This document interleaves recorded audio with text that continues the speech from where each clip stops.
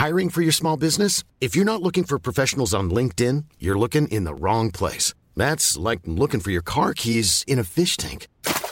LinkedIn helps you hire professionals you can't find anywhere else, even those who aren't actively searching for a new job but might be open to the perfect role. In a given month, over 70% of LinkedIn users don't even visit other leading job sites. So start looking in the right place. With LinkedIn, you can hire professionals like a professional. Post your free job on linkedin.com/people today.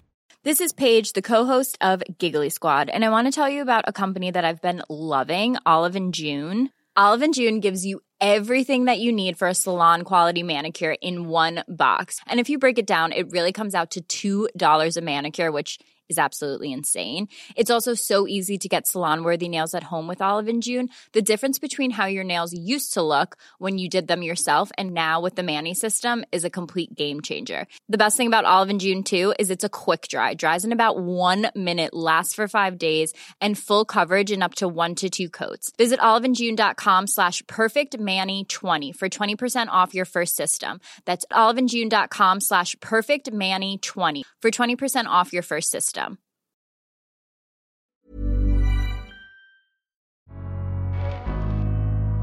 Welcome to the Daily Doctor's Kitchen with me, your host, Dr. Rupy. I'm a medical doctor, cookbook author, podcaster, and studying for a master's in nutritional medicine. The Daily Doctor's Kitchen is a series of bite-sized nuggets of information, all to do with food, nutrition, healthy living, to allow you to live your best life. Remember, you can listen to full-length episodes of the Doctor's Kitchen podcast wherever you listen to pods, and my latest cookbook is 3-2-1. 3 portions of fruit and vegetables per person, 2 servings per recipe, and all using 1 pan. Curries, stews, tray bakes, you name it, it's in the cookbook.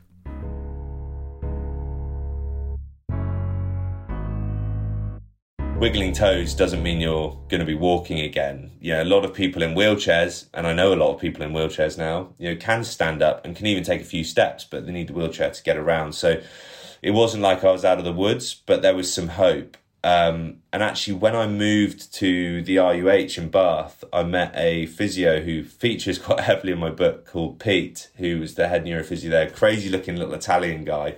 And I'd heard rumours of Pete in the intensive care unit, how much of a legend he was and how experienced he was. And I had this image in my mind of what Pete would look like, and then he came round the corner and I nearly asked him, he had like full Puma tracksuit on. He was like nearly 60. I nearly asked him like, "Hi mate, do you know where Pete is? I need to speak to him." He's like, "Yeah, that's me." And he ended up being the next person after the paramedics, after Neil Brewer, who was the surgeon. Pete was the next key in the cog that really pushed me forward. And he did that not just through his technical ability. Some of the best physios I've worked with, I've been lucky to work with some great physios in hospital and since I've left hospital. They just have a knack for it. And I think with neuro, it's kind of, you've got to be a bit of a Jedi to be a really good neurophysio. They have a feel for it because obviously your neurology is very different. A really good musculoskeletal physio, they're very knowledgeable. There's a process they go through. But with neuro and long-term rehab and life-changing injuries, a lot of it's mental, and they almost have to be psychologists at the same time. And Pete said to me straight away, he said, "We'll get you back on your feet." And he's since admitted to me that he didn't actually believe that, but wow. Judging by my scan results, but he knew that if I didn't believe it, then it would never happen. And up until that point, I'd been told I was never going to walk again. So that mindset change made a big difference. And I think if he was towing the party line, he probably shouldn't have said that to me. But, he had been around the block enough times to know that the importance of having my head in the right place. And then he used to be in the army, and we sort of kicked off with, he knew that I just wanted to get going. I think it was in me as like, as a sports person, that I just wanted to have something to do and to feel like I was recovering and pushing myself. So he'd like leave things in the room for me, like broom handles, and be like, do 400 reps of that. And he knew that I'd try and do 500. And he was very good at managing me emotionally. So the next 4 weeks, he actually got me from flat on my back with a wiggling foot to the day before I went to Salisbury Spinal Unit. They managed to stand me up. which was probably too early to stand me up. You know, you have these things called tilt tables and sorting out your blood pressure, and so you don't pass out and all of these sorts of things. But he knew that the way the protocols were, that if I'd gone to Salisbury having not stood up yet after 6 weeks, I would have gone on their sort of pathway to leaving hospital in a wheelchair. So they would have just got me better at, you know, managing myself and being independent. But he knew that if I'd stood up once before I went, and that was in my notes, then they were obliged to get me on the back to standing protocol. So that was the other way he really helped me out. And then I ended up going to Salisbury Spinal Unit. And I would say throughout this whole process, as I've said, like, the NHS is incredible. It saved my life. All of these amazing people who are still friends of mine, some I still work with. But resources are obviously really tight, and especially in long-term rehab. So they can... if I was in a private clinic in America or whatever, then it would have been sort of 7 or 8 hours of input a day, you know, but it was 3 or 4 hours of input a week, you know, because that's all that could be supplied. But Pete was willing to... he realised I had a room full of rugby players or my wife or family every day, and he would train them to do bits of rehab with me. So I was getting that extra input, which made a huge difference to my recovery in the long run, and which isn't necessarily by the book, you know, having people who aren't professionals touching you when you've just had a spinal cord injury. But he knew that was the only way. He saw a glimpse, a chance, and he was willing to bend the rules, I think, to help me realise that. And I went off, and then I went to Salisbury Spinal Unit, met another amazing physio called Kim, and all of a sudden was around a lot of other people with spinal cord injuries. Because up to that point, I'd kind of been in a side room on a neuro ward, and I'd felt a bit isolated, or it was still just I was in a bubble. But then all of a sudden I was surrounded by 40 other people with spinal cord injuries. And I realised 2 things straight away. First one was, it wasn't just full of like extreme sports athletes and bullfighters and the kind of people you'd expect to get spinal cord injuries. It was a complete cross-section of society, which at first I was quite disappointed about, because I was looking forward to meeting a load of X Games athletes. But you realise that these things just happen. You know, a lot of them were medical complications or tumours or, you know, very benign ways to get spinal cord injury. But also, you know, there was all ages, men, women, all religions, races, it didn't matter. And that made me realise that these spinal cord injuries can happen to anyone, and there's no fault involved. There was a lot of good people in there that bad things had happened to.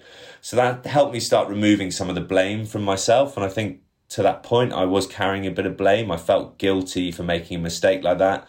But then spending time with other people and hearing how they had their accidents, you know, I became very good friends with a guy called Rick, who just picked up his toddler and a disc in the bottom of his back blew out, and now he's in a wheelchair, you know, for the rest of his life. You know, that simple, you know, and that helped me start removing some of the blame. And then the next big realisation was, even though I was in a bad place, you know, I wasn't walking by that point, you know, I'd stood once, but that didn't mean I was out of a wheelchair. I was improving, you know, I was moving, I was getting that little bit of movement every day, not every day, but most days I was moving in the right direction. And also I was a lot better off than some other people. You know, they were had permanent trackies in, you know, couldn't breathe for themselves. And I started feeling, you know, lucky about my situation. I started being fortunate about the position I was in, rather than feeling unlucky about the position I was in. You know, I started feeling grateful that I wasn't still on the bottom of that at the swimming pool. You know, I could have quite easily died. I started feeling grateful that my dad was there to immobilise me after knowing to hold me still after the accident, because a lot of the damage caused in spinal cord injury is actually done in the handling after the accident. You know, if it was just my friends, they probably would have just dragged me out of the water, and rightfully so. You wouldn't expect them to do anything else, but it could have been a different story. And the fact that I was improving, I realised, you know, you've got no right to complain, to feel sorry for yourself anymore.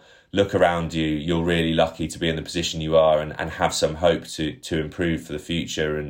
And that mindset change, feeling lucky about my situation rather than unlucky about it, my body started reacting, and I just kicked on massively. And after 6 weeks in the spinal unit, so 3.5 months in total from the accident, I left in a wheelchair, but I had taken my first few steps by that point, using foot splints and parallel bars and stuff, but I was on the road to being a walker again, and that was something that just 3.5 months previously I'd been told was never going to be a possibility. So it was starting to turn from a horror story into one of hope and positivity. And after another 4 or 5 months of rehab, I decided I wanted to do something to raise money for the charities that supported me since I'd left, but also give myself a goal and a target. We spoke about shoulder injuries before with rugby, and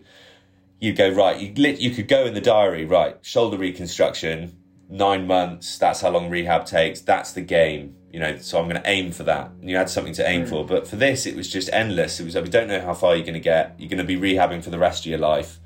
Good luck. So I needed to put a challenge in place for myself. So I told Pete, physio, that I wanted to climb Snowdon on the year mark. And he thought I meant 2-year mark, because I was still using a wheelchair after 9 months. So I had 3 months. I said no on the 1-year mark, set myself the challenge, and he thought I was mad, but I said, look, I'm going to go for it. And if you want to join me, you can. So obviously they had no choice but to come with me, and I opened it up to anyone else. So at 9 months, you were in a wheelchair, and how many steps were you taking at this point? I was walking in rehab, so a lot like with poles or in parallel bars. Oh, okay. So I was using a wheelchair day to day to get around, but I'd probably walked up to sort of, I don't know, a few hundred meters in one go.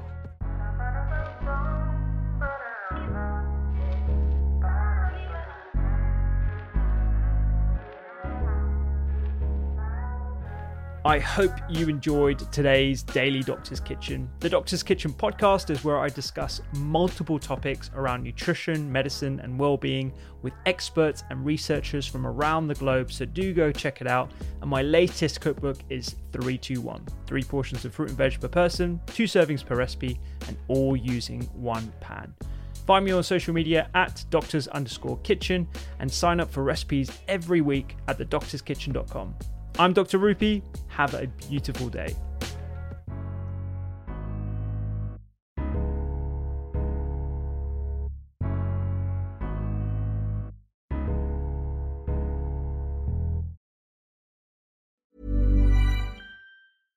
Imagine the softest sheets you've ever felt. Now imagine them getting even softer over time. That's what you'll feel with Boll & Branch's organic cotton sheets. In a recent customer survey, 96% replied that Boll & Branch sheets get softer with every wash. Start getting your best night's sleep in these sheets that get softer and softer for years to come. Try their sheets with a 30-night guarantee. Plus, get 15% off your first order at bollandbranch.com. Code BUTTERY. Exclusions apply. See site for details.